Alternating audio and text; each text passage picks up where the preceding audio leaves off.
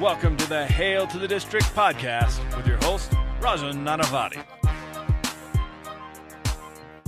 Guess what, guys? The Hail to the District podcast is not dead.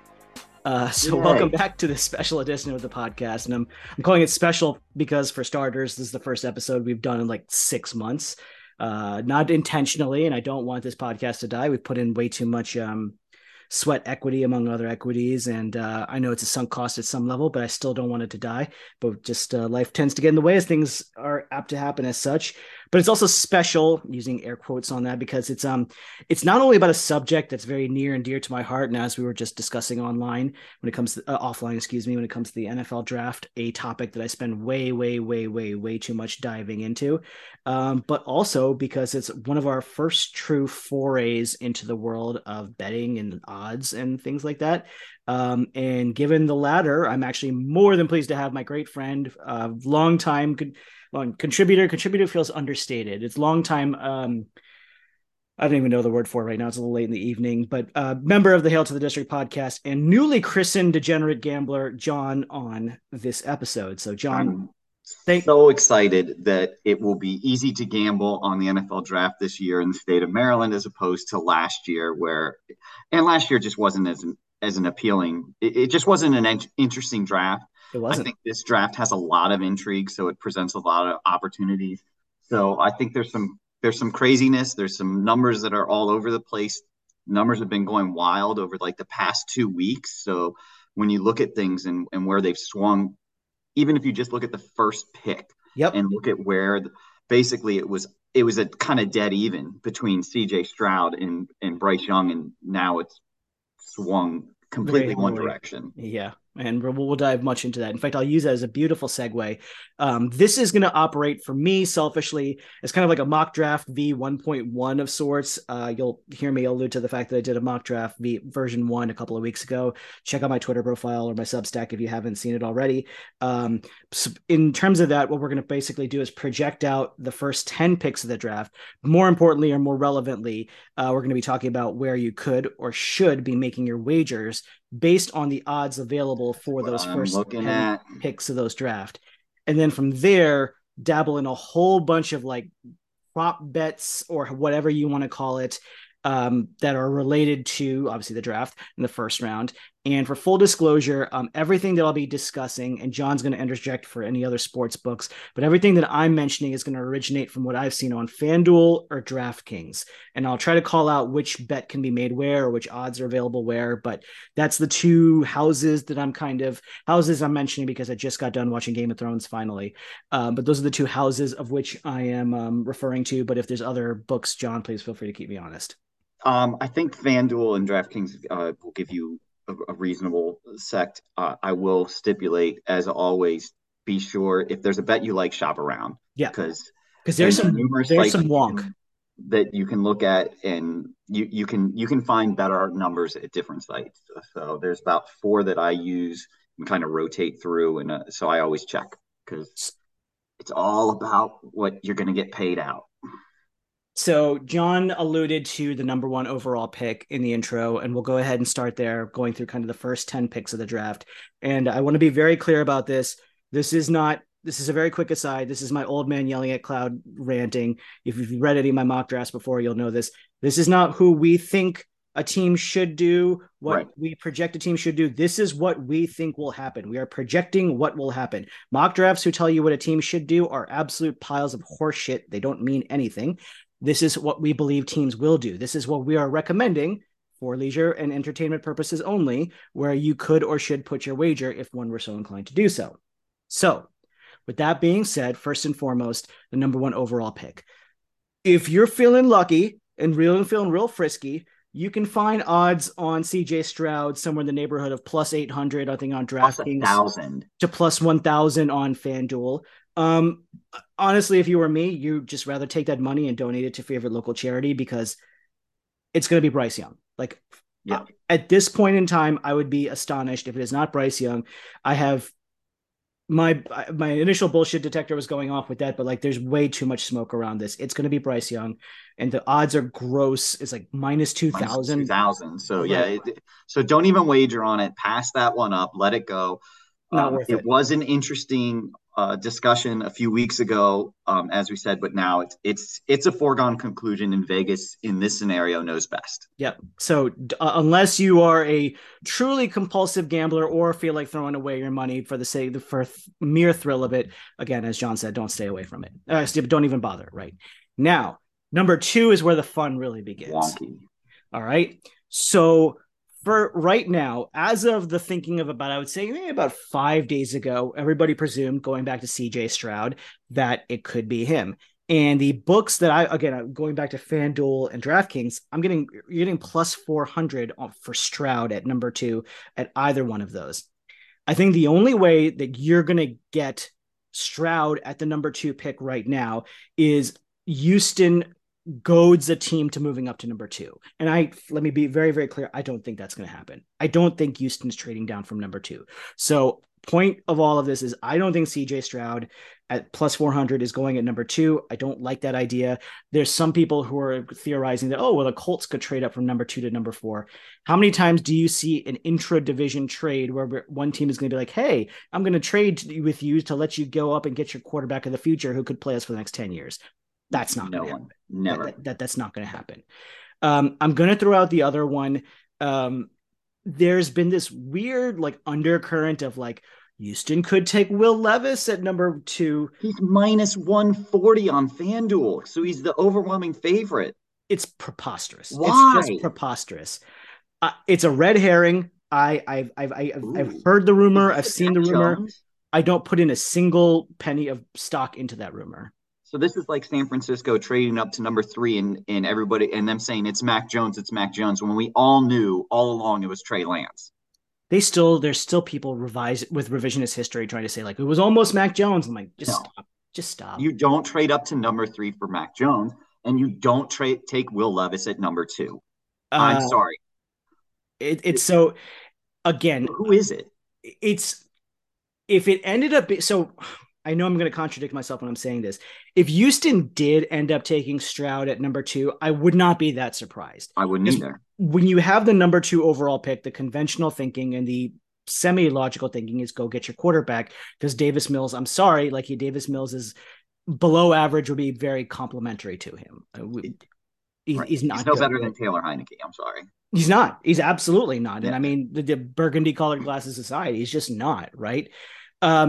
Will Anderson at plus 340 on FanDuel and plus 500 on DraftKings just smells better and better every day, right? I mentioned this in my mock V1, and for whatever it's worth, I had a hard time. Everybody kept theorizing that, Houston is just going to use number 2 on a quarterback and wide receiver. They just hired DeMeco Ryans as their head coach. I have a really hard time seeing a defensive head coach going for 2 offensive players with his first 2 picks. And there is the known Alabama connection between Belichick, Nick Saban, and all of the refugees, if you will, from New England who are now located in the Houston front office, among others. That connection is very, very well there. That's why a lot of people theorized Bryce Young was going to be the guy that was going to go there. Will Anderson fits the second most important player on a team, if you can't get the quarterback, is to get the franchise edge rusher. I have my thoughts on Will Anderson. I'm going to save them from the big board that I'm dropping on Wednesday. But in terms of projecting who's going to go, plus 500 is a very tasty. I like that. That is definitely worth a unit. Right. And not to mention on that's plus 500 on DraftKings, and the over under on DraftKings for where he goes is at 3.5. If he goes number 2 with the under being plus 175, parlay the shit out of it. I don't know if they'll let you parlay that, but what I would recommend doing in that scenario is probably placing the larger wager on the under 3.5, and then sprinkle on him going second overall. So if you want to do a 75-25 split, 25 on him going second, 75 on him being under 3.5. So yeah, no, that's a really nice play. In terms of mock, Will Anderson, as if the thinking as of today were to take place on Thursday, Will Anderson's going to be the number 2 pick. if I had to put my money on it, right? Or if I were to make recommendations of I where will the put my listener, money on this. right? I am locking this in. It's in my notes. It's bolded. It's exclamation points. I'm all about this one. At plus 500, particularly, like, Right. come on, man. Yes. That Right? is that is a that's how so from a gambling perspective, March Madness was fantastic. NBA regular season was good. NBA playoffs have been bad. So we got to start restocking this war chest. And this Uh-huh. is how we do it. It's with Will Anderson. It's just, I mean, that just feels like a really bad market inefficiency right there. I don't know Well, if and also you can see the imbalance between the sports books because one book yeah. has them at 380 and another one has them at 500. Clearly, there's value there when you have that much of a standard deviation between their lines. So this, I think this is a massive window. So less deviation, but same level. I wouldn't even say same level of interest, but actually the most intriguing fulcrum from the draft, which anybody who's been following this should know. Moving on to the number 3 pick, goes to the Arizona. It goes to for who is currently owned, excuse me, by the Arizona Right? Cardinals. Do they hold on to it? If you were to make a wager, if such a wager were available, that does Arizona hold on to the number 3 overall pick? I mean, the overwhelming sentiment would be no, and Right. there's That at would be a least minus 1,000. at least 4 teams you could rattle off the top of your head who would be like are serious suitors for this pick. If nobody else, like if you want to go like the top 2, you're probably looking at the Raiders and the Titans. Both of them are like seriously. If Don't you again, think the Colts also are in play because it would be such a small price for them to slide up one pick? I To me, say it's a small price. it's an 80-20, yes, but Chris Ballard, that dude hoards his draft picks like nobody else. He hates trading draft picks. I think it's only because crazy Jim Irsay comes into his office drunk as fuck and tells him to do it. That's the only way he'll trade his draft picks. Otherwise, Which will happen. Ballard is a very, very staunch build through the draft guy. But to get back on point, yes, I think it is impossible. It is possible, and let's use that as a segue right there. Let's say let's say Stroud falls to 3.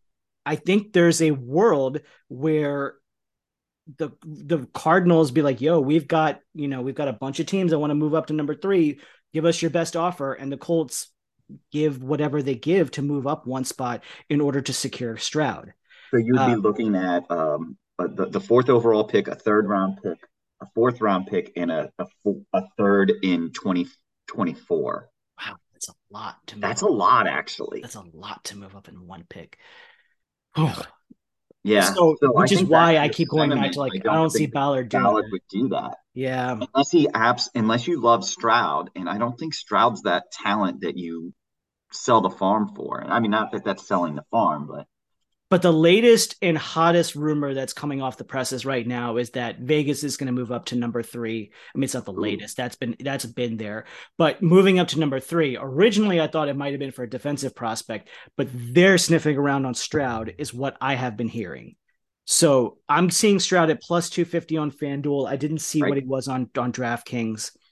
I think probably is very, very similar. But point being, Stroud at number 3, maybe it's the Raiders. It's certainly not the Cardinals. Maybe the Titans move up to go get him at number 3. I think there's some value. It's not a great odds. They're Well, not there's great. clearly not a favorite at this pick. I mean, And then if your favorite's at plus 250, exactly.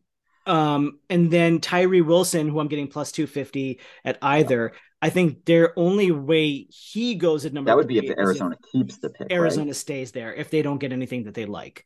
Again, I don't see that Why would happening. you do that? There's a bunch of people. Again, you're going to see where I put them in my big board. Spoiler: it's not in the top 10 prospects for me.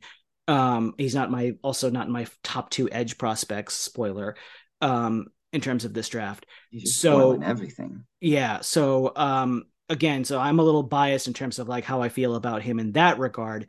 But there are teams who love him, and there's a current belief that Arizona is wrestling to take, wrestling as to whether they should take him or whether they should trade the pick. I think they're going to trade the pick because they got to rebuild that. They have a hot mess over there, and Such a mess. they need to regroup. Such a mess.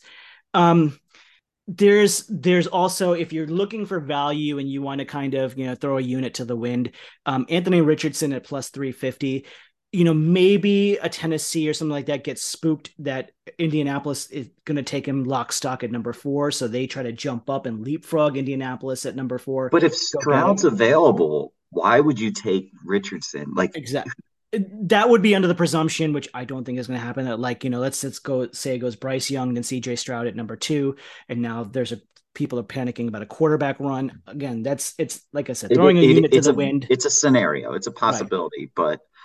But I think with the option of Stroud being available at 3, I don't buy Richardson. He's just so freaking raw. He's such an unknown, and I get what he did at the combine, but he drastically underperformed at Florida last season, and to me that speaks a lot. I read this great quote today. I'm reading this book, and I read this great quote. We go, a gamble is something where if you screw up, it really hurts, and a risk is something you do where you can kind of overcome it. Anthony Richardson is such a gamble, but good Lord, there's so much to work with. I'll save my thoughts on him another day, but whoa, I see there is glaring red flags, but holy shit. And I'm not even talking about the combine. Put the combine aside. I know he broke the combine. I get it. I don't give a shit about that. That's, as people call it, the underwear Olympics. I agree more and more about that stuff, right? But like some of the stuff that he does bring to the table, you're like, God damn. But the confluence of events that will take Anthony Richardson to turn into, I'm going to spoil another one. Everyone keeps calling him Cam Newton. My comp for him is Dante Culpepper. But like the confluence of events that'll take for him to turn into Dante Culpepper is like so delicate and so intricate. Well, we all know that with a first round quarterback, it's all coming down to a situation. And if he ends up in the right team with the right support system, he will flourish. Josh Allen looked like an absolute crazy pick to all of us. The guy couldn't hit the broadside of a barn, and he miraculously improved his accuracy, which most quarterbacks never do. But he did, and it's because he had a great support system in Buffalo. As everyone who knows me has heard me say at some point in time, Josh Allen, Patrick Mahomes, and Justin Herbert has made me completely think differently about the entire way we scout quarterbacks. Entirely differently. Yeah. I'm going to transition real quick to number 4, because I think the number 4 pick gets real interesting, because now you are in a situation where I think Anthony Richardson is on the table, and he's sitting at plus 300 to go to the Colts. He's still the favorite for number 4 as of the most recent thinking. I have dug deep into this. I have gone way down the rabbit hole. I have heard the Indianapolis loves. I'm seeing Will Levis at plus 100 on FanDuel right now. Why? Plus 110 on DraftKings, so it's equal in terms of that. The latest rumor, and I think Indianapolis is trying to call other teams bluffs, but there's a bunch of people being like, well, Indianapolis kind of likes Will Levis. I don't buy it at all. Will Levis and Anthony Richardson bring almost the same level of red flags to the table, the same level of red flags, and the upside of Richardson is significantly higher than Levis. Now, the counter to that is the floor is way lower. The polish to Levis is much higher than what Richardson is right now. I will fully admit that. It's not, I shouldn't say much, but it's definitely, he's more polished than Richardson for sure. I still think it's a red herring in terms of what the Will Levis to Indianapolis.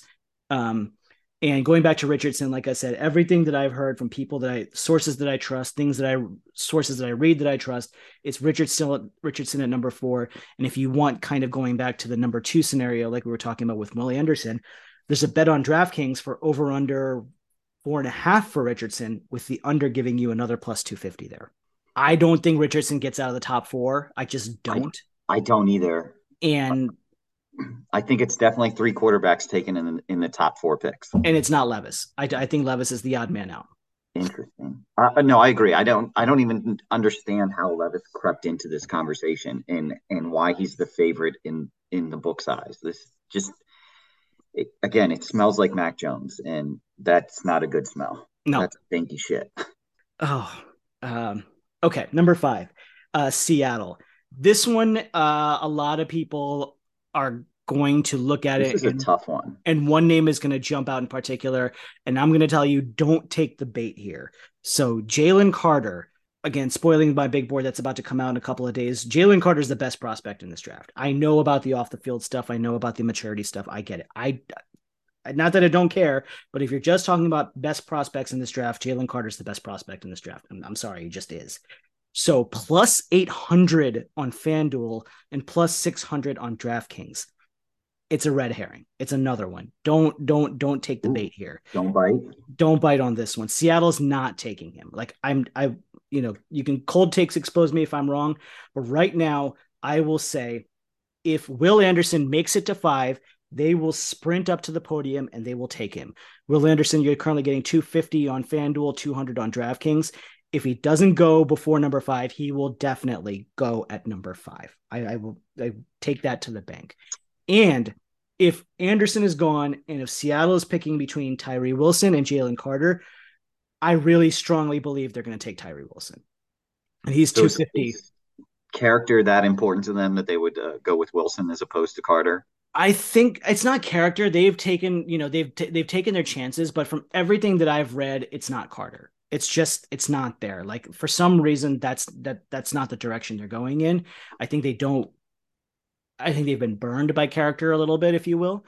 And I think they want particularly what they like, the big measurable edge rushing types. And I think Wilson and Anderson fit much more of what they're looking for versus Carter. Like everything I continue to be able to read, it's like, it's not going to be Carter. I read something today where basically like Seattle wants everyone to think they're taking Carter. They're not taking Carter. I mean, fair enough. Cause I mean, they are the other, if there for some reason is a quarterback that slides, they're a possibility, even though they just gave Geno the bag. He's also 30 and not a terrible long-term answer. And yeah, you at least have to consider it. You have to consider a quarterback if one is available at 5. I don't see them moving up though.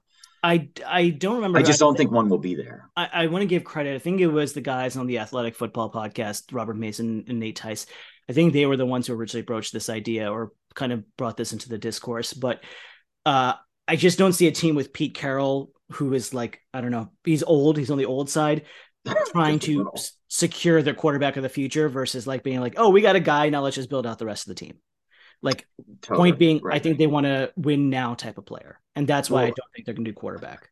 And yeah, right. They clearly have a playoff team. They need to, that I could see them wanting to build around that as opposed to rebuild, which is what drafting a quarterback would be. Yeah. And again, I think Tyree Wilson's about 3 years out if he's going to hit wherever he's going to hit. So, which is why I keep saying, like, if it's Will Anderson, my thoughts on him aside, it'll be him, but I don't think Anderson's making it to number 5. So Wilson smells like the most obvious answer here. It's not a good one. The odds aren't there. So, proceed with however you will with that. But that's what I'm telling you, like, the latest intel is pointing towards. Moving towards number 6. Number 6. This is a really this is a even less intriguing bet.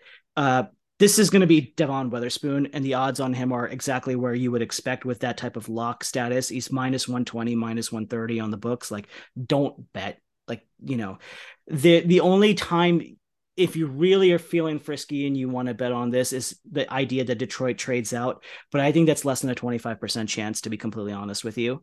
There's the idea that, it's funny, on FanDuel, you can't even get odds for him. And then on DraftKings, he's plus 3,000. Peter Skoronski, the tackle / guard from Northwestern, maybe there's a world where an offensive line needy team gets really itchy fingered and hopes he doesn't fall to number 7, because the Raiders are definitely in play. Spoiler, I'll talk about that in a second.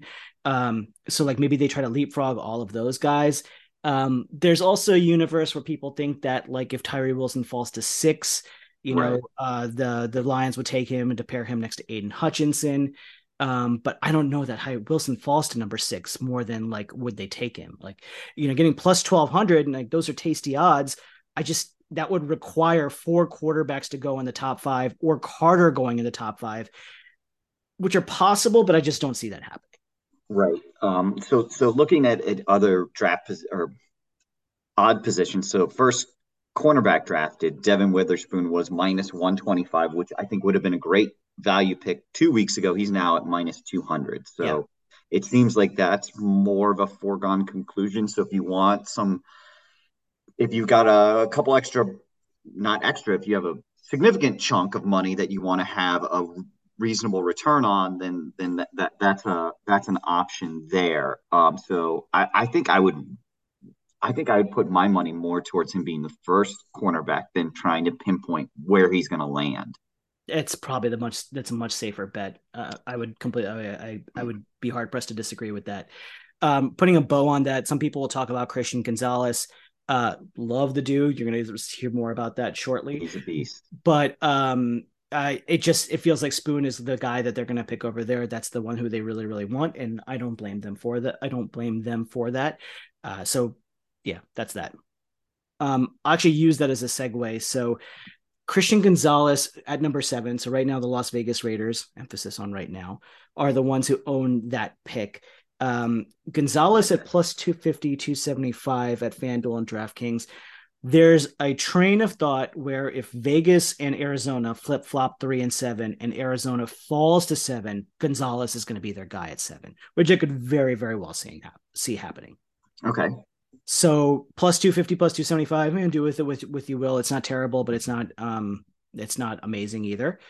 The other one that I thought was interesting, again, going back to Peter Skoronski, everything you read out of Vegas, is that the line is one of their biggest concerns. It would not be surprising if they took Skoronski there. I had the Raiders going with him in my first mock for whatever that's worth, and I still stand by the logic that I used in it. And plus 800 on FanDuel, it's not a bad throw. I don't love it in terms of like how much I feel at it. Number 7. At number 7, for like if the Raiders were to stay at number 7, Skoronski I think is in the conversation. Is he the favorite? My gut says no, but I think he's in the conversation for sure. So right now I'm looking at it, and I think there's been a flip on the O line. Who's going to be the first one? It was Skoronski and Paris Johnson. Yeah, and it's flipped now. Paris Johnson is the favorite at minus 175, and Skoronski's at plus 200. And then again, if we're looking at the number 7 pick, I'm seeing plus 380 on and plus 600 for Skoronski at number 7. Yeah. So, I mean, what's the difference between those two players? Because I'm absolutely ignorant on them. Skoronski and Paris Johnson. Yeah. Skoronski is the best comp you can give is when Zach Martin was coming out of Notre Dame a few years ago. So the thinking behind him is like he could be a good average to good tackle, and he could be a stud as a guard, right? Skoronski is they're different in terms of like Skoronski is very like he's technically sound. He's very like he's good on his feet, really smart, polished. They talk about I can't remember which pod I was listening, but they talk about the fact that like his mechanics are so pure, so smooth. Like Brandon Scherff was like a bar fighter to me, which is why I loved him, right? But he was like, I just want to. Didn't he have like short arms? Isn't that why he couldn't maximize his talent as a tackle? That's both of them, and I think Skoronski's under 33, like 34ish is, and I know 1 or 2 inches. How much does it make a difference? It kind of does. It means a lot. Let me tell you. But yeah, but Skoronski is much more of the technician. I think he's a little inflated because of the value of or lack thereof in this class. But he could be very, very good as a guard. And I think that's ultimately where he ends up. But I would be very surprised. I don't think he's going to end up outside of the top 10. I'm going to put Paris Johnson. Paris Johnson's much more of a big, burly, athletic tackle. Like he is a tackle. He's going to be a really good right tackle, and he could be very quickly a very good left tackle. You'd be stupid to move him inside. You're wasting too much talent to do that. Much more of a pure tackle prospect. Okay. So I will circle back to that one because there's definitely much more conversation and a couple of picks about that.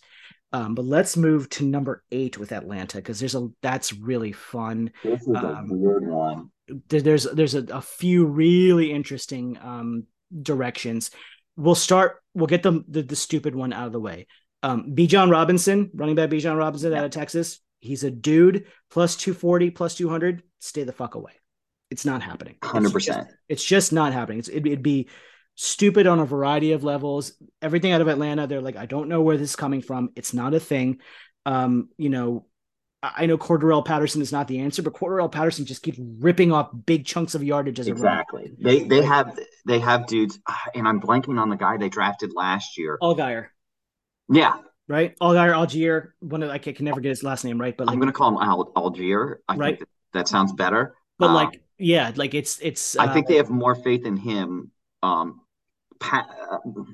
coupling him with Patterson, to that. Why would they spend a first round pick? Because again, I forget how many years Atlanta's been drafting in the top 10. It's something sick ever since the Super Bowl. Hasn't it been like 5 years I in a think it's row? six or 7 years that they've drafted in the top half of the draft. Yeah, that's disgusting. And Right? so they You and can't.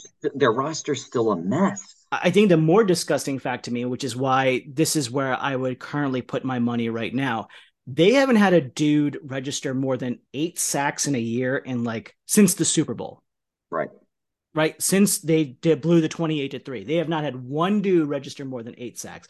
It's pretty startling how long Atlanta's been really bad at rushing the passer. Nolan Smith, the edge rusher from Georgia, right?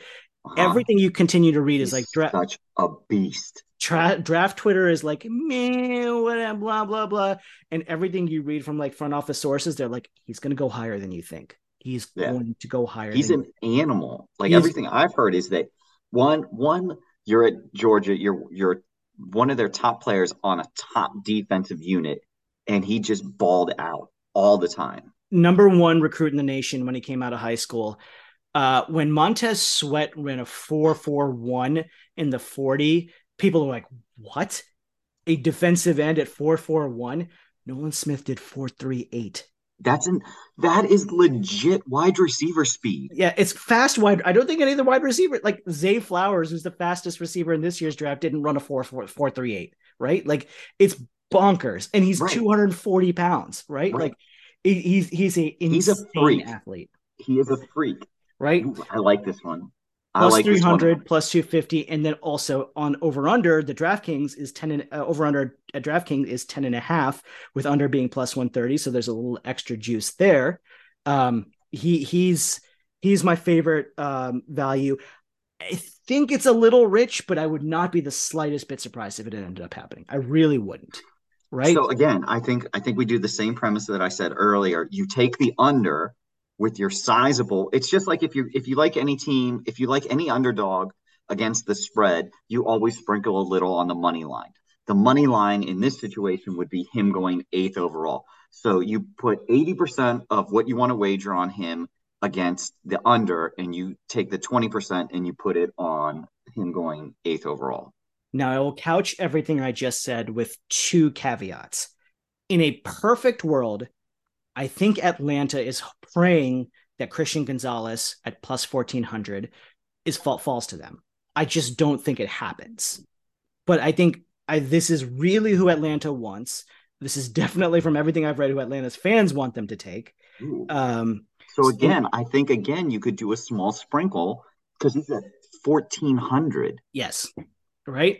And again, if it were to fall out, we hedge it a little. If Skoronski goes 7 and and Tyree Wilson goes 6 and some weird shit happens and Gonzalez is sitting there at 8, I actually think let me be very binary about this. If Gonzalez is there at 8, they're going to take Gonzalez at 8.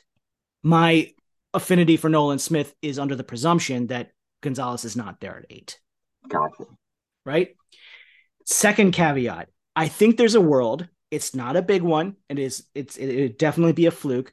I think there's a world where they go wide receiver again, because outside of Drake London, they've got Mac Hollins and somebody else who I can't remember. Like they have Pitts. It's pretty terrible. No, it's not even Pitts. I mean, like at receiver, it's like Pitts is a receiver. Pitts is their only receiver, and we all know that they love to make Pitts this glorified decoy, right? Because they don't throw him the fucking football. So for whatever reason, draft a number 4 tight end not to use him. It's brilliant strategy, Cotton. Let's see how it works out for them. Yeah. Bold strategy, Cotton, rather. I think Jackson Smith and Jigba is a wild card. He's not even on the board on FanDuel for them, and he's plus 6,500 at DraftKings. I'm not. Yeah, I'm sorry, that's way too far out there. I don't. I think Gonzalez is the sprinkle if you want Yeah. a long shot. And then if you really are a compulsive, throw shit Yes, to the yes, wind I am. gambler, or like you have money to piss away and you're in that type of situation, Miles Murphy is plus 1,400 and plus Yep. 2,000 as of the last check. He was the guy I actually had in my last mock. That I think his stock has cooled quite a bit, but the thinking is if both the big defensive ends in Anderson and Carter, excuse me, Anderson and Wilson are gone, and maybe the corners are gone, that'd be a really strange set of circumstances. I don't see that happening. Murphy fits the archetype of what they look at in terms of a defensive end. Again, it's a real Hail Mary type of pick, but 14 plus 1,400 plus 2,000, that's a thing. Fair enough. No, you got to sprinkle in those long shots every now and then because when they hit, they're the sweetest thing in the world. So, what are we looking at number 9 then? So let's start with Jalen Carter at plus 300, which was the odds on favorite at FanDuel. Uh-huh. What? That was one of those, like, I did the Scooby Doo, like, huh?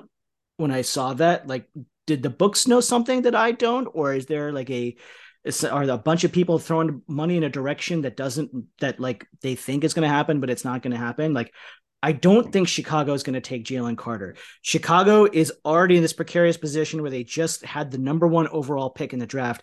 They can't gamble on fucking it up, right? Right. Like, they can't. As good as Carter is, I know what I just said, and I stand by what I just said.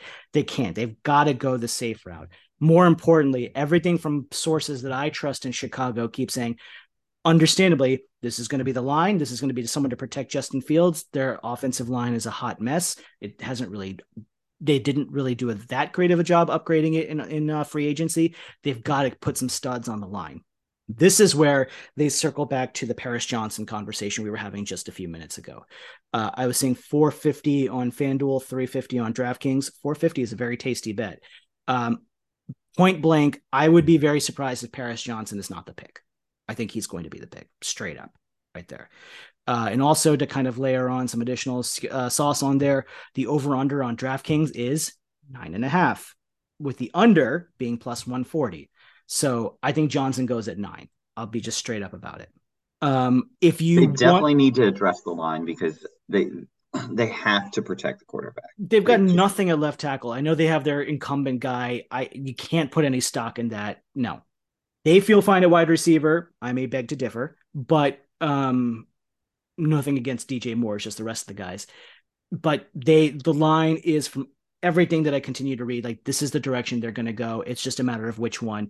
And to that end, if you want a Hail Mary or if you want to like hedge your bet somehow, I think there is a world where they look at the upside of Georgia tackle Broderick Jones, who's currently plus 1,500 plus 1,500. on FanDuel, and I would not be overly surprised. I'd be surprised if they passed on Johnson for Jones, but I wouldn't be overly surprised if they did. I know I just contradicted myself there. And then a couple interesting pieces on this. The over-under on DraftKings for Jones is 13.5, with under being plus 140. And then there's a prop bet on DraftKings that if he goes in the top 10, plus 500 on that. Right. So again, it's not in the spectrum of how much that's going to happen. You're probably looking at a 20%. I would put a strong 80% probability on Paris Johnson. Makes a lot of sense. And I think that's the general direction. Ryan Poles came out and said something in the offseason about they want to get really athletic guys on the offensive line. And like, that was just the MO on Johnson coming out of his pro day and everybody watching him. Like, the dude can move for a guy his size. It just makes too much sense. It would be surprising to go the other direction, but I do like Broderick Jones' upside. And I think he is a very athletic tackle. I just think he's about 3 years away from being really ready. But we also know, like in the NFL draft, like just wild stuff happens. Wild shit happens. So people shoot up draft boards, and people are throwing smoke screens all the time. So if there's a whiff that they might prefer, a talented player from Georgia, you have to at least consider it. Absolutely, particularly that Georgia part that you just mentioned.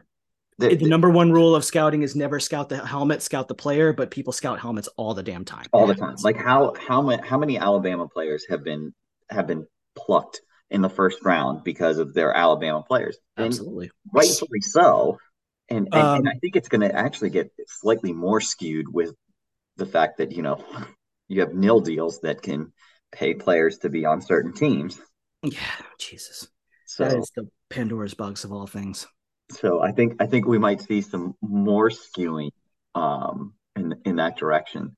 So wrapping up the top 10, what are we looking at with the Eagles at number 10? And this is really heartbreaking that the Eagles, coming off a Super Bowl defeat, thank God. Top So 10 pick. I think the most Philadelphia thing right now would be for the Sixers to make the finals, which I don't want them to do. But then losing, That would be the most Philadelphia thing for them to that do. would be the most Philadelphia thing. I don't think that's going to happen. But the sad part is that the Eagles are a good team. They're in the NFC East. They're not going anywhere, and they can reload real quick. And so they have the number 10 pick. So What they have some fascinating options, and I hate that I'm saying this. they They have do. some fascinating options available to them. Let's start with the ones that I literally I had to rub my eyes 2 or 3 times because of the odds that I found.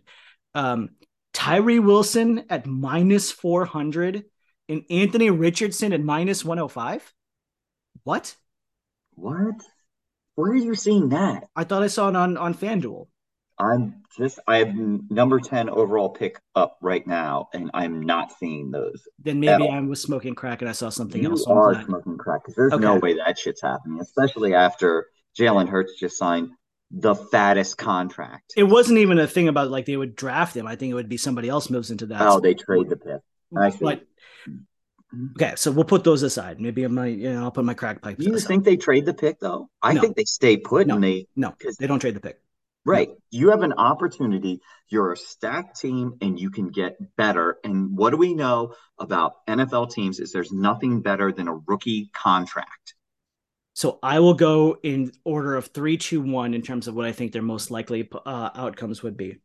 I think Skoronski at plus 5,500 on DraftKings value would be so Eagles to take him, where they take a dude who can step in, play guard right away, and they can quote unquote groom him to play tackle if they decide to do so, but just continue to maintain that factory of excellence on their offensive line. They have the best offensive line in the game. I don't think it's Right. particularly close. And they could just put another dude who they don't have to worry about for the next 10 years and put him at one of the guard spots right away and then figure out down the road if he wants to play tackle. That would be very on brand for them. It would be very on brand for Howie Roseman. I would at plus 5,500 if that's still what DraftKings is giving you. 5,500? It's insane. Well, so FanDuel right now has Skoronski at plus 210. And 250 when I was looking this morning or this afternoon, and compared to that, it was plus 5,500 on DraftKings. Why can we take a break so that I can bet this immediately? Go throw some money there. Holy crap. Hold on to your socks there. I don't know if the odds are still there, but so that was number 3. Number 2, I think the Eagles have the huevos to take Bijan Robinson. I do. I just do. And the thing you keep hearing over and over, which I've heard it so many times that it's hard not to believe it at this point, is that everyone keeps saying that look, we know the economic ramifications of drafting a running back in the first round vis-a-vis the 5th-year option. He's going to go in the top 20 picks. He's not going to fall out of the top 20. Right. So I think the value him not being there at 30 means the Eagles can take him at number 10 and just be like, LOL, we'll take the best player available at 30, knowing that we're smarter than most of the teams, or we do savvier shit than most of the teams because they do. Right? Well, they let Miles Sanders walk. So he's in was it Carolina now? Carolina. Rightfully so, because he was just fine. He was a dude. And before you take any step, everyone, whoever is going to bring up Rashad Penny, please stop. Please stop. Just that train has sailed so long ago. The next time Rashad Penny has a healthy season is the first time he has a healthy season. Right. Just best stop. Ability is availability, and that guy does not have it. No, Rashad Penny is not a thing. Penny is not a thing. Boston Scott is not a thing. Kenneth Gainwell is not a thing. Please stop. Nope. But Bijan Robinson is. Right? Bijan Robinson's a dude. He is a top 4 prospect at worst in this class, and plus 9,500, right? The I'm Eagles seeing plus 850 on FanDuel right now. Maybe the odds, maybe I was just really high on something, right? But I'm anyway, seeing plus 850, but either way, plus 850 is still that's really good odds. And I think and he's been, but the funny part is he's been rumored there since the draft order was set. Everybody's like, oh, the Eagles are going to take him at 10. And then he's like kind of fluctuated and moved. I know. So right now, all right. So this is you're gonna laugh at this. So teams to draft Bijan Robinson, Atlanta plus 240. Nope. Get the fuck out. Texans plus 750. Definitely no. Get the fuck out. And then Eagles are plus 750. So would you rather take him to go to and then Washington's at plus 850? I would rather take him to the Eagles at plus 750 because there is a world. I know I'm contradicting that they again what I trade just down. said, but there's a world where the Eagles could make a move up and get him with their second pick, and there's a world he could absolutely fall to 30. I totally believe it. I could see it happening for sure. Right. I agree. So when you're already at that limit, going between 750 and 850 to me, I think the value is more to pick the team in this scenario. Because again, you've got a team that has 2 shots in the first round, and we know he's going in the first round. Now, the team that I truly believe, or the player that I really believe the Eagles will take in number 10, I think you can practically smell the fuck you from Howie Roseman when he takes this pick, is Jalen Carter. And holy mother of God if they take him, because you pair him next to Jordan Davis and shit on a stick. We're all done. Right? Oh, and by the way, just as a quick aside, I just read a story the other day. They're really, really excited about Nakobe Dean's development and how he's going to contribute to the next season. It's like, oh, I'm sorry. You're really surprised about the best fucking linebacker in last year's draft, who everyone decided we're going to let him fall to the middle of the 3rd round, and we're excited about his development and how he's going to contribute in the future. This is the shocker. This is my shocked face. The best fucking linebacker in the nation, and you're shocked that he's going to develop into something great. Shocker, right? Christ almighty. Everyone's going to look like a jackass once that guy hits. But let's just allow the Eagles draft him in the 3rd round. Unfucking believable. Anyway, back to the point. Jordan Davis is already a monster, and if they put Jalen Carter from Georgia as well next to him, sweet God help us all. Sweet merciful Jesus. And I really do think, and it's such a Howie Roseman fuck you move. Like, I could definitely see them being that guy. So what do we like better in this slot then? If I'm looking purely at like I am at risk aversion, then I'm taking Jalen Carter. If I'm looking at ROI, then I'm looking at Bijan. Okay, so you do both. Right. You just percentage it. Okay. I straight up hedge them because to me, right. I think Bijan's your hedge. Yeah, it's like a 45-45-10 in terms of like those two in the field. So again, because like there's been numerous players over our fandom that we've watched fall to teams, particularly the Cowboys and Eagles, and when they take them, you're just like, no, anybody but you can, any other team, and I absolutely would be crushed on draft night if the Eagles take Jalen Carter. And either of them, Robinson or Carter, either of them. Interesting. Every time. I mean, I had that cold sweat that when the Cowboys took Micah Parsons, I was like, I thought Micah Parsons was a head case, but I was like, but in that one scenario where he hits, heaven help us. And Lord knows he's hit. When the Cowboys took CeeDee Lamb, when the Eagles took Jordan Davis last year, it's like, God, not there. Like, don't go there. Right. All of them, I mean, among other players that I'm missing. Yeah, it's and Nakobe Dean, and I'll scream about that one for a long time. All right, so I got to make my notes. So I'm going to put majority of my money, not money, but for this pick on Jalen Carter plus 500 with a sprinkle of Eagles taking Bijan at plus 750. Yeah. All right. Now we're going to run through a bunch of props on first on FanDuel that are first of the position types to be taken. So won't spend too much time, I don't think, but we'll dive in as appropriate. We'll start off with the easy one. We alluded to this earlier. First wide receiver drafted. Don't touch this. Don't touch it at all. Jackson Smith-Njigba is like minus 125. He is going to be the only receiver drafted in the first round. Maybe Zay Flowers or Jordan Addison gets in. I would be very surprised if they do. I think they firmly fall to the second round.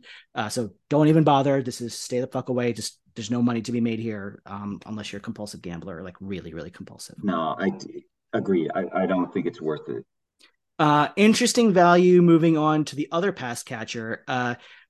First tight end drafted. Michael Mayer is the favorite. Early spoiler, I think Mayer is grossly overrated. Like grossly overrated. Stop. You hate Notre Dame. I do hate Notre Dame. Okay, so let's preface it with that. You hate Notre Dame. Yeah, still think he's grossly overrated. I really like Kyle Hamilton last year, actually, but Michael Mayer is grossly overrated, and I really like Dalton Kincaid. I know he's a little older. I know he's had the back thing. I would be very surprised if he's not the first tight end drafted. Getting plus 130 for those odds. Okay, that's not bad. So that's that. You touched on Skoronski, first offensive lineman drafted, being over Paris Johnson. This is really interesting. I like Paris Johnson quite a bit. I think Skoronski is going to be the first one. And plus 200, like, you know, that's a thing. Right. How many opportunities do you get to double your money? Yep. All right, we're gonna bold that one. And also, I think because you also have to look at the market in this scenario. Skoronski was the favorite at minus 115, and you get the news churns and things change, and now he's at plus 200. And it's like, why? And this is fake news season right now. Like now, all the stuff now you hear between Sunday and Thursday of draft day, that's the stuff you start paying attention to. But like everything in the month of April, or like everything in those like middle 2 weeks of April, complete garbage. Like Will Levis to Indianapolis particularly, although I could be wrong about that, right? But like that type of stuff, this is when the hot fecal matter comes out. So if I look at the next one that we have on the board, well, I'm jumping. Yeah, no. Next one is first defensive player. Will Anderson at plus 125. Yep, Will Anderson at plus 125, despite the fact that all thinking is he's going to be the second overall pick. Why wouldn't I bet the farm on that one? Like, can I please cash those checks? Like that's kind of easy money right now, right? Like, there's no shot. Like, oh my god! All right, I'm going to be up really late tonight trying to manage my portfolio here because I feel I need to place these bets immediately and lock these in. Serious market imbalances here. It's crazy. I mean, I know. So, like, I was telling you earlier, like weird stuff happened last year where players just kind of nobody knew where players were going to go. So you had like the first overall pick was at Trayvon Walker was plus 300 at number one overall. That never happens. So last year was a really weird anomaly. Agent Hutchinson's going over 1.5 was plus 200. So him just even falling was yeah. Like him to Detroit was like the easiest layup since February. I don't know. I mean, the money was sitting out there. Derek Singletary was first cornerback plus 275. He surprised everybody. That was a shocker. Like everyone thought Sauce was going first. I was stunned when that happened. I mean, I wasn't stunned. Like I heard the rumors, but like I think Sauce was my number one prospect in the entire draft. And how'd that turn out for Houston? Incomplete. I'm not going to grade that. He incomplete. Sauce is incredible. He's incredible. Yes. But like it's still incomplete there. Like I'm not gonna throw the farm yet at him. Drake London ended up being the first wide receiver. He was plus 335. Garrett Wilson was the favorite at that point. So I mean, so weird stuff happens. So if like we can like identify, and we know that weird stuff's gonna happen because NFL front offices they're dumb. Aren't smart. They're dumb. Like they're smart, but they still have like their buddy networks that influence them. And you have groupthink and all these factors that play into it that will skew the results of what should happen to what does happen. I'm going to go off on a very quick tangent. one guy who works for CBS who I like his stuff. I like reading his work and stuff like that. He put out a tweet the other day and he was like, he's like, take everything with a grain of salt. He's like, because like in 2020, was it 2020? It's 2020. He's like, in 2020, nobody would have believed that Tua was going to go number 5 to Miami and Herbert was going to go number 6 to the Chargers. And I was like, I quickly pulled up my mock draft and I had Tua at number 5 to Miami and Herbert at number 6. And why did I have? It was like, no. Herbert's going to go number 5 to Miami. Everyone knows that. No. Why did I say Tua was going number 5 to Miami? Why did I know? Because Stephen Ross, the owner, said, take Tua.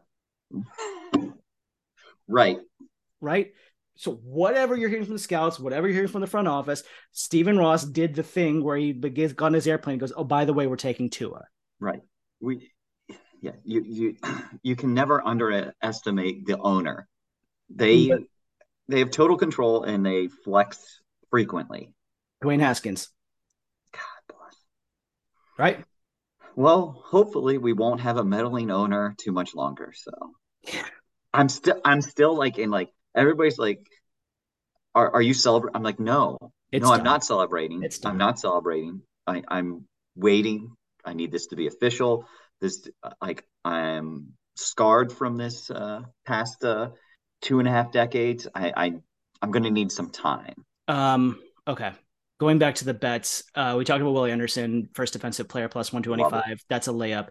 First cornerback drafted is the same as first wide receiver drafted. Don't bother. It's Witherspoon. Just don't bother. Don't waste your money. It's not going another direction. It's going to be Devin Witherspoon. Like, just don't even give it a second thought. Okay, this is going to nerd out a little bit because none of the big names are at the position. First linebacker drafted. This is a niche bet. This is kind of a pet bet for me. I am not necessarily advocating it, but if you are interested and want to kind of like really throw some measurement of a unit there, or whatever you want to call it, you can listen up here. So I think Drew Sanders, who I really, really like, Arkansas kamikaze linebacker, a lot of fun. He's minus 120 as the favorite. I could see teams talking themselves out of Sanders. No shade to Sanders. Again, love him. I think I have favorite. I think of him on my top 20, top 22 overall when my board comes out. But Trenton Simpson at plus 380, the dude from Clemson, he's my number 2 linebacker, and he fits what teams are looking for more. I could see him being the first linebacker based off the fact that NFL teams are spooked by players who don't neatly fit a position, and Drew Sanders does not neatly fit a position. He's kind of everywhere. And Simpson looks more like your prototype weak side linebacker, or maybe a middle, but more like a will linebacker. So he's at plus 380. I'm not advocating strongly for this, but it's just interesting to me. So this would be a fractional unit bet. Yeah. Just as we say, sprinkle, because right now I'm looking at it. Drew Sanders is minus 120, so yeah, he's the favorite, and then Jack Campbell, number 2 at plus 170. That's really rich. That's like he's a good player, but like, wow, like I thought he was a day 3 guy, but like, okay. Wow, yeah, interesting. So, yeah. Anyway, like if he's a 3rd round guy, I wouldn't be surprised, but like I don't have him in the first 2 rounds. That's me. And then a couple final FanDuel bets. So we talked about Anthony Richardson. Indianapolis is plus 300 and Vegas is plus 380. Like, I don't think the Raiders are going to take Richardson. I really don't. But it's just worth noting. But like Indianapolis at plus 300, I'm like, I mean, it's not a no-brainer, but it's close. Well, so we already have Anthony Richardson at plus 300 to go number 4. Would you rather just take him at number 4? It's a possibility. Yeah. I mean, I know the Colts have the 4th pick, and I don't see them moving it. So which one do you take? Do you just say potato? I'll leave that to the betting public. Okay. So the next one, we did talk about team to draft Bijan Robinson. I think we all agree that we are taking the Eagles at plus 750. Like, and if you want to hedge, the team that I have heard that makes a little sense, not a lot, but makes a little, and I could definitely see it happening because they march to the beat of their own drum. Detroit at plus 1,400. I could definitely Where see would they take him at though? Which 18 okay. at 18. They walk out with So I think Spoon and Bijan. I could absolutely see that happening. I think in this scenario I think I would place my initial bet on the Eagles at plus 750, and then the way things roll, I might live bet him to go to the Lions. Hmm. That would make a lot of sense. So I think if I'm going to put something up front, I think I would go with the Eagles, and then just see how the draft plays out because as I said, you can always live bet. Yeah, because I was going to say if Bijan crosses 10 and if he's not gone at 10, that Detroit at 18 starts looking real tasty. Right. And then you still have the Eagles on the board if Yep. Detroit doesn't take him. Yep. So I understand that you're not going to get him at plus 1,400 if he gets past 10, but I think you'd still get him at a reasonable number. I don't think the odds are going to go down that much because I bet you a lot of money that if he crosses 10, a lot of dumb people are going to keep thinking Washington's going to take him at 16, and we're not going to take him at 16. And I bet you a lot of money is going to start running in that direction. If they honestly take him at 16, then it is utterly laughable, and everybody in the front office, in the coaching staff, need to pack up their bags because they're already cooked. I never want to say this they're about all Washington lame ducks anyways. because they'll find new and inventive ways to kick you in the groin. But even I don't think even they're that stupid. It just doesn't make any sense. It does not make any sense on multiple levels. And then staying on the topic of running backs, this is a Hail Mary. I'm gonna say it right now, but it's not a Hail Mary, but it's a little bit of a shot. It's a shot. You think Tank Bigsby's going in the first round, don't you? Yeah, that no. Oh, damn it. First team to draft Jahmyr Gibbs from Alabama. I like Cincinnati at plus 700. I do. I wonder why. Do they have a need at running back for some reason? Because Joe Mixon can't stop doing Joe Mixon things. Does Joe Mixon do Joe Mixon things? He does lots of Joe Mixon things. He had a 3-month stretch that is just incredible. Incredible stuff. I don't understand how he hasn't been suspended, talked about, anything. Yep. Nothing. I think they'll be ready to just wipe their hands and move on from him. They clearly showed that when Samaje Perine was in the lineup, they didn't really miss a beat. First team to draft Jahmyr Gibbs, put a pin on him because there's another team that I'm also eyeballing, even though I think I would be very angry if I were a fan of theirs if they took him, but there's too much smoke connecting him. But so we'll circle back to that, leave that as a cliffhanger. Okay. And then the last FanDuel bet that I have on my list, just a personal favorite of mine, Stetson Bennett. What a douche. Quarterback Stetson Bennett of Georgia. I like him at plus 100 for being undrafted. Wow. Yeah. You don't think somebody's going to take a chance on him? Nope. He spent the offseason doing the Johnny Manziel circuit. Nope. Impressive college resume. He's also 43 years old, man. Like he is. Yeah. I mean, why am I blanking? Chris Winkie? 49ers quarterback. Oh, Brock Purdy? Brock Purdy. Do we not get some Brock Purdy syndrome where it's like it's the 7th round and you're like, why the fuck not? No, because Purdy, people liked Purdy. Nobody likes no one likes Stetson Bennett outside of Athens, Georgia. Nobody. Right? Okay, so one bet that I was curious. So quarterbacks taken in the first round, over 4.5 plus 125, under 4.5 minus 155. Do you think Hendon Hooker slides into the first round? No. And the only reason why is the ACL. Nothing gets Hendon Hooker. I get the 5th-year option securing him, but I don't think a team wants to be on the hook. So there's a couple layers to this. I don't think the team wants to be on the hook for a developmental quarterback, paying him first-round money on the 5th-year option. And, he played very, very, very, very well for Tennessee last year. He was a Heisman front runner. He should have won if he didn't tear I would say right now, if he didn't tear his Heisman, if he didn't tear his ACL, he would have won the Heisman. Straight 100%. Up, right? Josh Heupel's offense is so gimmicky. it's so gimmicky, and it does not translate well to the NFL. You're going to see some people, you're going to see lots of angry ranting about one particular Tennessee wide receiver who everyone is talking about, and I could not touch with a 50-foot stick attached to a 60-foot stick because like their offense is so gimmicky, like it's just so collegey. So yeah, so quarterbacks taken. We're going to take that bet off the board. It wouldn't surprise me. I have heard it and from like various people, not just like fucktards like Mike Tannenbaum.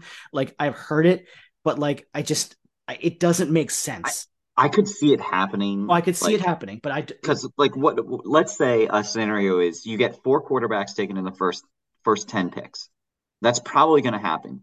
You don't think somebody slides in to the late first round and takes Hooker? Like a Tennessee Titans don't slide into the second round. No, because when are you going to get him? Like, I look objectively, could it happen? Absolutely, of course it could happen, right? It only takes one, as the saying goes. But if from a purely logical standpoint, right? Like the most recent example, if memory serves me correctly, of a team trading up late into the first round to go get somebody was Lamar Jackson, right? It was Lamar Jackson. Huh. They like he played in his like I don't know, I can't remember how many games. I think he started a couple, but like he played. He was somebody. He was a fucking Heisman Trophy winner, right? Yeah. And I mean, like, and he was a baller, really, really good in a Bobby Petrino offense. He was a baller. He was ready to play. You could plug him in immediately. Whereas Hooker's redshirting. It's a red shirt, yes. Right. That's the big reason why I can't see it happening. Okay, so again, that's a stay away. So one that I don't think you touched. So if we go homerism, position the Commanders take cornerback plus 100, offensive lineman plus 200, quarterback plus 950. Not going to happen. Tight end plus 1,000. So I highlighted plus 200 on offensive line. I think it happened. I think that if I had to, I am talking about putting where my money is. I think plus 200 for the offensive line is really where my antenna goes up. So a couple things. If Joey Porter from Penn State falls to 16, I think he is on very high on Washington's big board. I think it's a very distinct possibility that happens.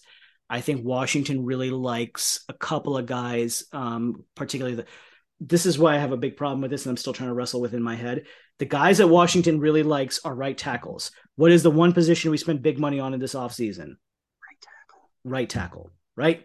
This is why, and I'm like, and please don't talk about moving Wiley to guard, because now you've just made yourself even worse, and you've done very silly things. And I don't think any of these guys translate to left tackle.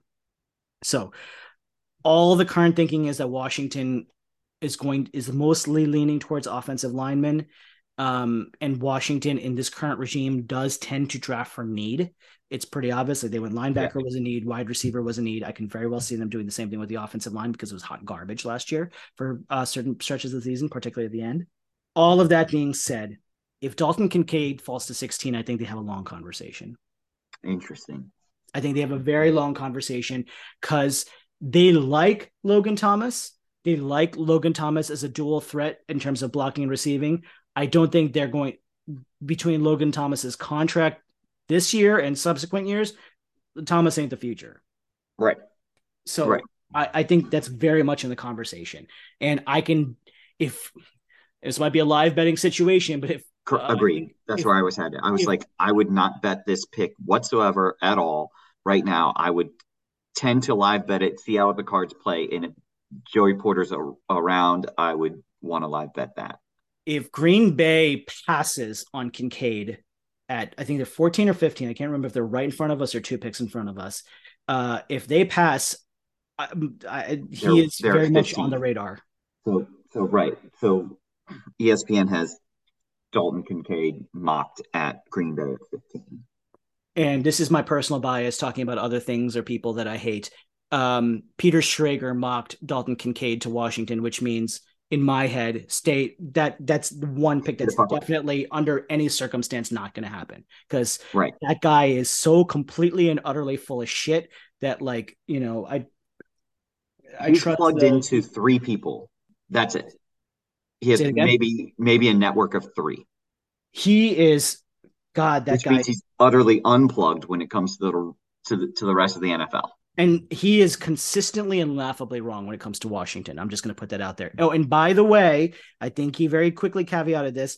Like, he, in his last mock, I was like, oh, Peter Schrager picked this guy to this team. He very clearly said, he's like, these are the picks that made the most sense to me.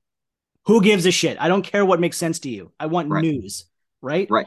So, right. Anyway. Well, but I think that's your point of like the mock drafts is people get, this is who they should take. And it's not, no. We're not doing what they should take because nobody does what they should do. Nobody does what they should take. This is what they're gonna do. Yeah. Which is crazy shit. Like Sebastian Janikowski in the first round, right? I'm trying to think of other wild ass Raiders picks. Oh, so many. There's a list. Darius Hayward-Bay. I mean, like, Jesus, like, where does the list end? Leatherwood. Okay. The Alabama tackle that just came out of nowhere. Didn't they just cut him? Who was the guy from Clemson that they took? Cleveland Farrell, who's now a healthy DNP. Right. Yeah. Isn't he out of the league? I think he's still there, but like I said, he's basically like, the water boy at this point. They took him, top 5? Yeah. 4 or 5. And that was a where the hell did that come from? No one saw that coming. No one saw that one coming. No. Do we have any of those wild cards left in the NFL right now where it's like we just don't know because the Raiders with Matt Mayock, like you did not know what they were going to do. And all the picks I'll also mention from the Khalil Mack trade, they accept all of them except for Josh Jacobs. They just busted on, like, just swing and a miss entirely, which is why you never trade paper for coins. Okay. Couple of other picks that I want to highlight. I'm going to move over to DraftKings right now in terms of like prop bets. And you're talking about positional one. This is the one. It's only plus 280, but it kind of got my juices flowing. 2 running backs drafted in the first round. Right. Everyone says Bijan Robinson is going in the first round. I'd be hard pressed to disagree with them. I have Jahmyr Gibbs, again, I think I mentioned, as a top 20 prospect in this draft. He's a little small, but the dude can play. Everyone keeps talking about him as Alvin Kamara. I don't think he's that big, but the vibes are similar. And Cincinnati and the other team that I was alluding to, the mystery team, Buffalo, they keep coming up with his name. It doesn't make sense. I'd be very disappointed as a Buffalo closet supporter if they took him. I don't like that at all, but it makes sense because Buffalo's other needs don't match what's available in the draft right now, per se, right? So plus 180 for an over 1.5 running backs, it's not crazy. It's not crazy at all. No, I definitely like that one a lot. So, because I absolutely could see it happen because I think Robinson's going to go in the top 20. Mm-hmm.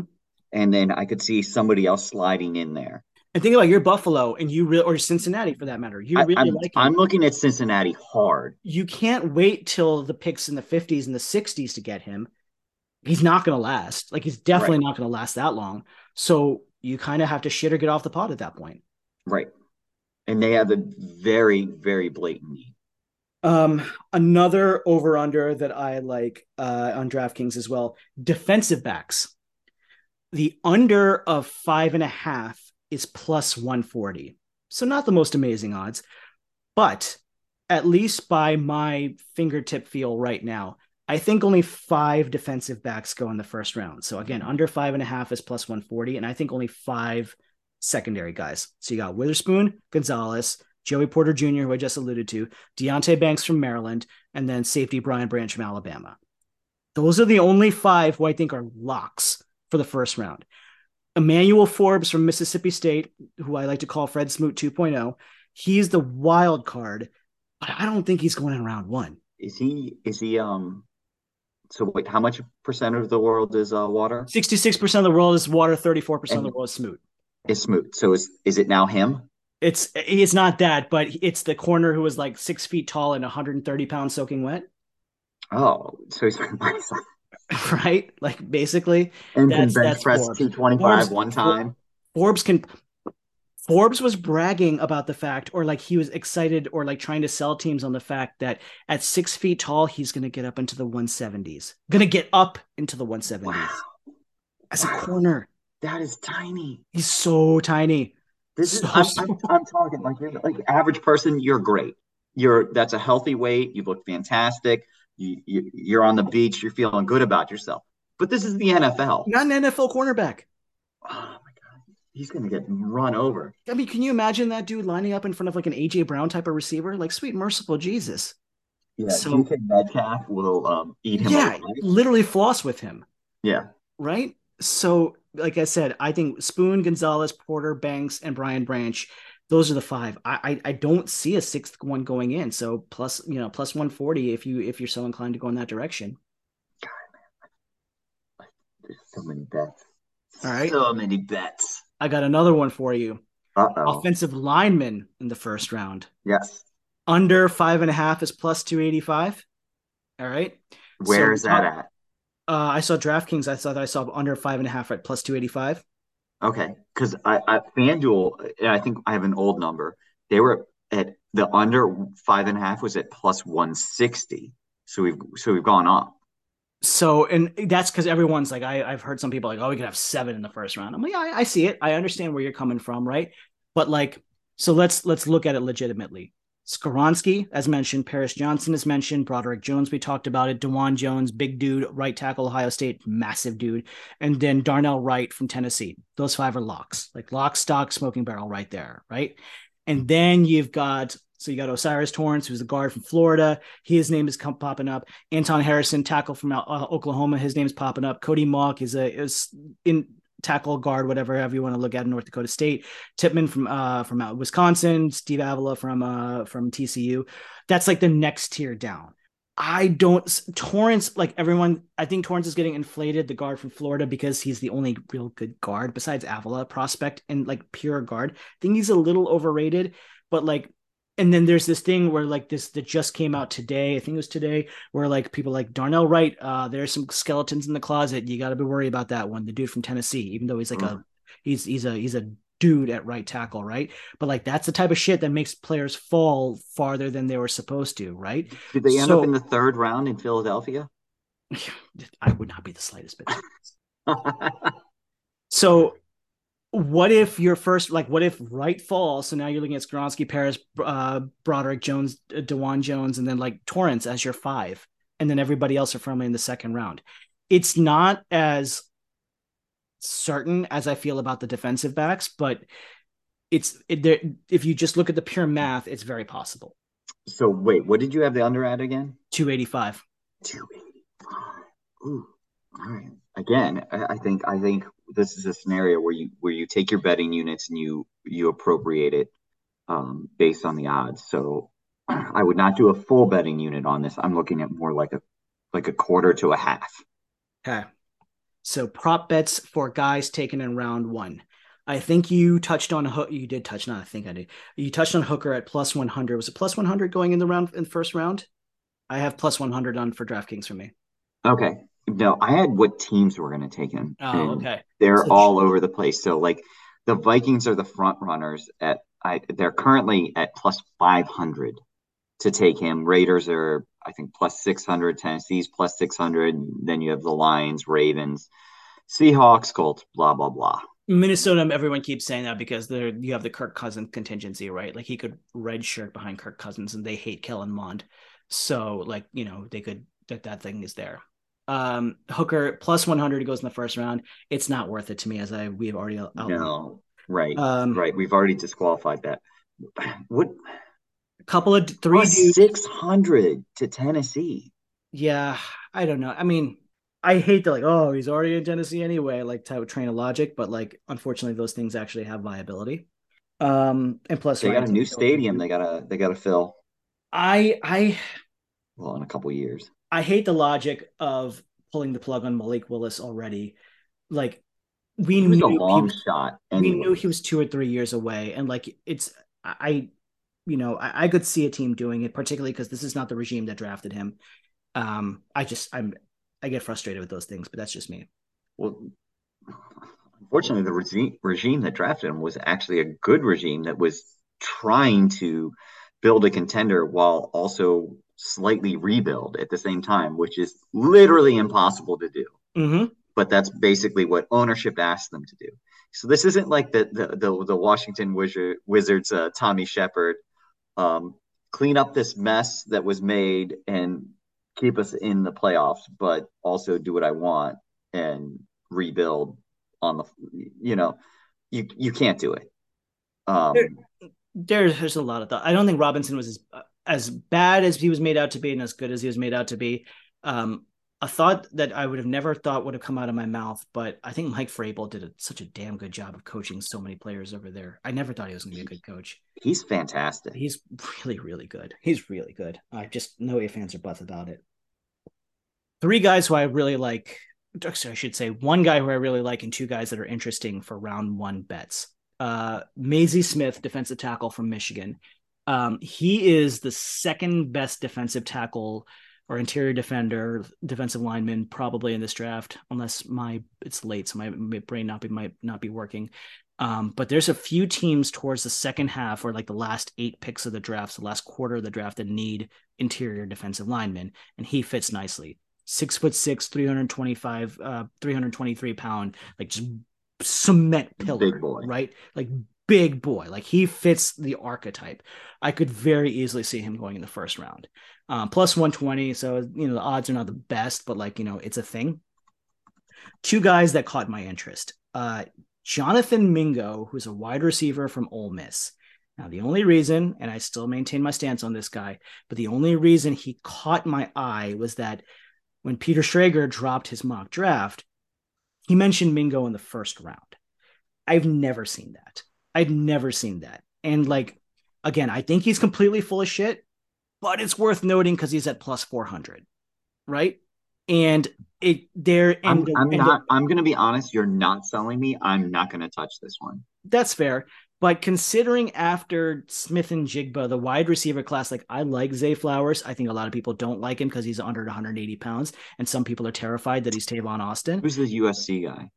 So Jordan Addison's too small, right? Addison can play wide receiver. He's going to be a beast because I need him to do well for my fantasy team. But he's small, and I hate how Lincoln Riley used him last year. I hate it. And then there's a big drop off of I could go on for 20 minutes about TCU wide receivers, so I'm going to spare you about Quentin Johnson. I already told you how I feel about Jalen Hyatt, or I already alluded to that.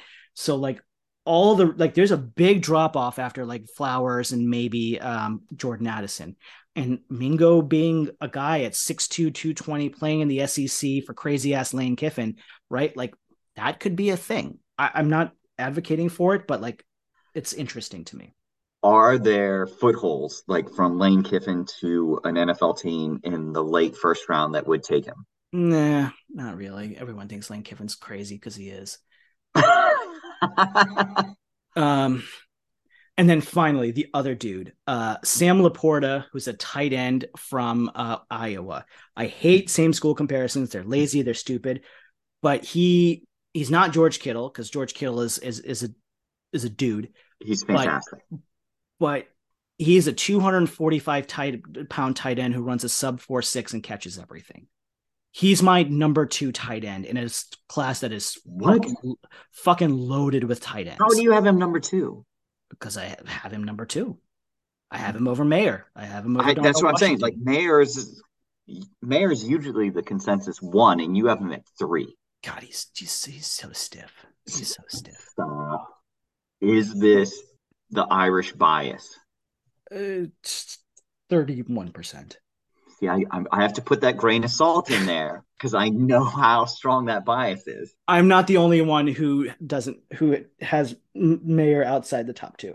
How well did he really play? Mayer? Yeah. He was force-fed targets. He was force-fed so many targets because they didn't have anybody else. So his good stats on a bad team, because they were a bad team last year. His target share, I think he had the highest target share of any tight end in college last year. Interesting. All right, so Sam Laporta. Yep, tight end from Iowa. Plus 550. It's hit rich in the first round. To be in the first round. It's a real shot in the dark. I've never seen, not that mock drafts are worth a damn, but I haven't seen anything else. But if there's a team who's I really like this, I mean, so can't remember who it was, but they did a great point. I think it was Robert Mays, but he was Tight end is the one position where it's like the numbers matter. The athletic testing numbers really matter. If you can catch, if you got the big radius and you've got the numbers to back it up, like you have to hit certain thresholds, these matter because this is where the directions of tight ends are going. You need a freak, like you need an athletic dude. Laporta's a dude. He's a dude. I'll put that in my notes. He is a dude. Like him a lot. All right. Plus 550 though. Plus 550. Okay, so we're talking a sprinkle, not a full bet. All right, wrapping this up because this is going on long, but hopefully the value is here. That's because the content's been fantastic. Like I think we've covered a lot. I think we've given so outside of your usual public, we've now invited the betting public, and I think we've given them some really good sustenance to whet their appetite. Wet with an H. DraftKings prop bet. Who will be drafted earlier? Anthony Richardson plus 285 over Will Levis? Yes. Plus 285. Really? Can I bet this right now? You should pause and go bet this right now. I will go bet this right now. And oh my God. Like plus 285? That's my Anthony Richardson bet. Out of all the bet, I don't think I need to bet anything other than him before Will Levis. All right, running through a couple of quick final, and these are on FanDuel, I think. This is the first position drafted by team. I think you talked about this with somebody else. I can't remember who it was. Washington, particularly, among others. Okay, so we touched on Washington. I won't go there. Buffalo, I mentioned running back. If I were Buffalo and you running were backs plus 1,500. Plus 1,500. Plus 1,500 for running back. But defensive lineman's plus 150, so that's their favorite. Wow. Linebacker is my favorite at plus 300. Okay. Right now, the problem is the value doesn't match, right? In terms of like what they're looking for, because like a guy like Trenton Simpson that I was talking about, I think would be just a bit too rich for their blood, but I could be wrong. I think I had a mock there in my last one, but I can't remember. Not that means anything again. The Chargers. Everything you hear of the Chargers is they want to draft more dudes for Justin Herbert because that makes a lot of sense.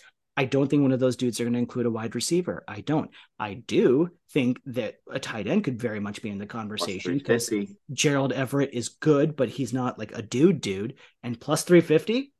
And I have seen it. Crazier things have happened. They have a new offensive coordinator who may be pre-elected to ignore their running back. And we all know about Austin Eckler Fields over there. Like this could be a B. John Robinson spot. 900 for RB. What are they doing? What are they doing with Austin Eckler? I think he plays out this year and they trade him next year. Okay, because the trade request was interesting. So one of the things we did not touch is all of the crazy storylines that are out there in the NFL right now. There's so many. We could spend another 2 hours on that. Right. And so Austin Eckler is I think that's a forgotten one at this point. So for the Chargers to consider running back in the first round would be a massive shockwave if they pulled that trigger. Less sexy ones, but I think these are kind of a little more gimmies. Two teams, Minnesota at wide receiver. I keep saying this. It makes a ton of sense because they've got Justin Jefferson and then nobody. Nothing. Now it comes back to there's not a lot of value at wide receiver. It's plus 175. Are they a smart team? Say it again. Are they a smart front office? Yeah, the guy, I forgot his name, the new guy that they just hired as GM last offseason, who they replaced Rick Spielman with. I don't want to mispronounce his last name, and it's not coming to me because my brain's not working right now.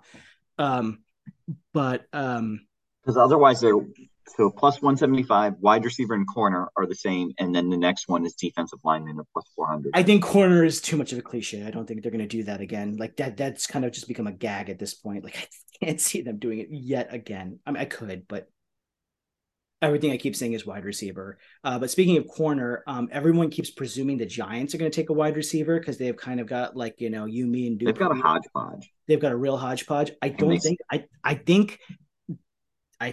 you know, his Brian Daboll's good with the stooges that he's got assembled there, and like he's trying to clean up the fart in the room that was Kenny Golladay. So he's like, I don't want to go chasing big names at receiver right now. I'll fix that later. And I think they want to fix everything else because, Daniel Jones fixes everything. They gave the bag to Daniel Jones. So you have to ensure that the bag is safe. And the only thing, and what we learned with, the Eagles is you have to put weapons in an offensive line around a quarterback and he will succeed. And I think Dable will say, I can get my dude in round 2. Interesting. Right? Yeah. If this was like other wide receiver classes, I'd say it's pretty layup. But like the quality of so next year's wide receiver class, though, you would be all in on them. I don't know much past Marvin Harrison Jr. and I don't care. Nobody cares because nobody cares past him. Because good Lord Almighty. This is a question I've been like thinking about. I'm like, if he's not the best wide receiver prospect since Calvin Johnson, then he's the best wide receiver prospect since Julio Jones and AJ Green. Because wow, he is that dude. Number 1 overall. I don't care what people. I like Caleb Williams and I like the dude from UNC. I still have to do much more homework on, but he's number 1. He's number 1. Just don't even think about it. So as a Commanders enthusiast, I would not be upset if they tank for Caleb. Yes, he shouldn't. He's a DC guy. Yeah, I think that would be fantastic. The whole franchise needs a reset, and this is a lost season, and I have no hopes for it whatsoever. And I will continue to move forward with that starry outlook. Caleb Williams has retweeted several positive stories on his Instagram regarding the Redskins sale. He was very enthused by it. And he really appreciates the new naming that they're going to go with. It has to happen. It has to. That gravy train going. All right. We have covered a butt ton of content, which got to give the people what they want. First round. I think we have the first round. I think we have more than 10 solid bets that we've presented. I'm going to say that I will probably whittle it down to 10 that I will actually bet aggressively. I will be very curious to hear A, what those are come draft night when you come over, and B, if we hit on them. I feel good right now, but these last few days is when shit hits the fan, because these are what I like to call we're drafting Dwayne Haskins days, because this is when all the stories start to come out and things start to get really weird, and Tuesday, Wednesday is when all the real news starts trickling out, because that's where the actual real conversations are happening. But I think I'm still very comfortable with the prognostications we've made. I think we have some juicy tidbits that we can go with, and I think Will Anderson bets I think are safe at this rate, and there are a couple other ones that I am quite happy with. So I'll spare everyone the closing about subscribing and saving, because I haven't updated this podcast in God knows how long for a variety of reasons. I know, because we didn't do an NBA podcast whatsoever. Nope. We didn't do a preview. We didn't do an NBA playoffs. We didn't do anything. Squadoosh. I know, but we'll get there. We will. But thank you guys for listening. Who've made it this far. Would love the feedback, and otherwise we will talk to you later.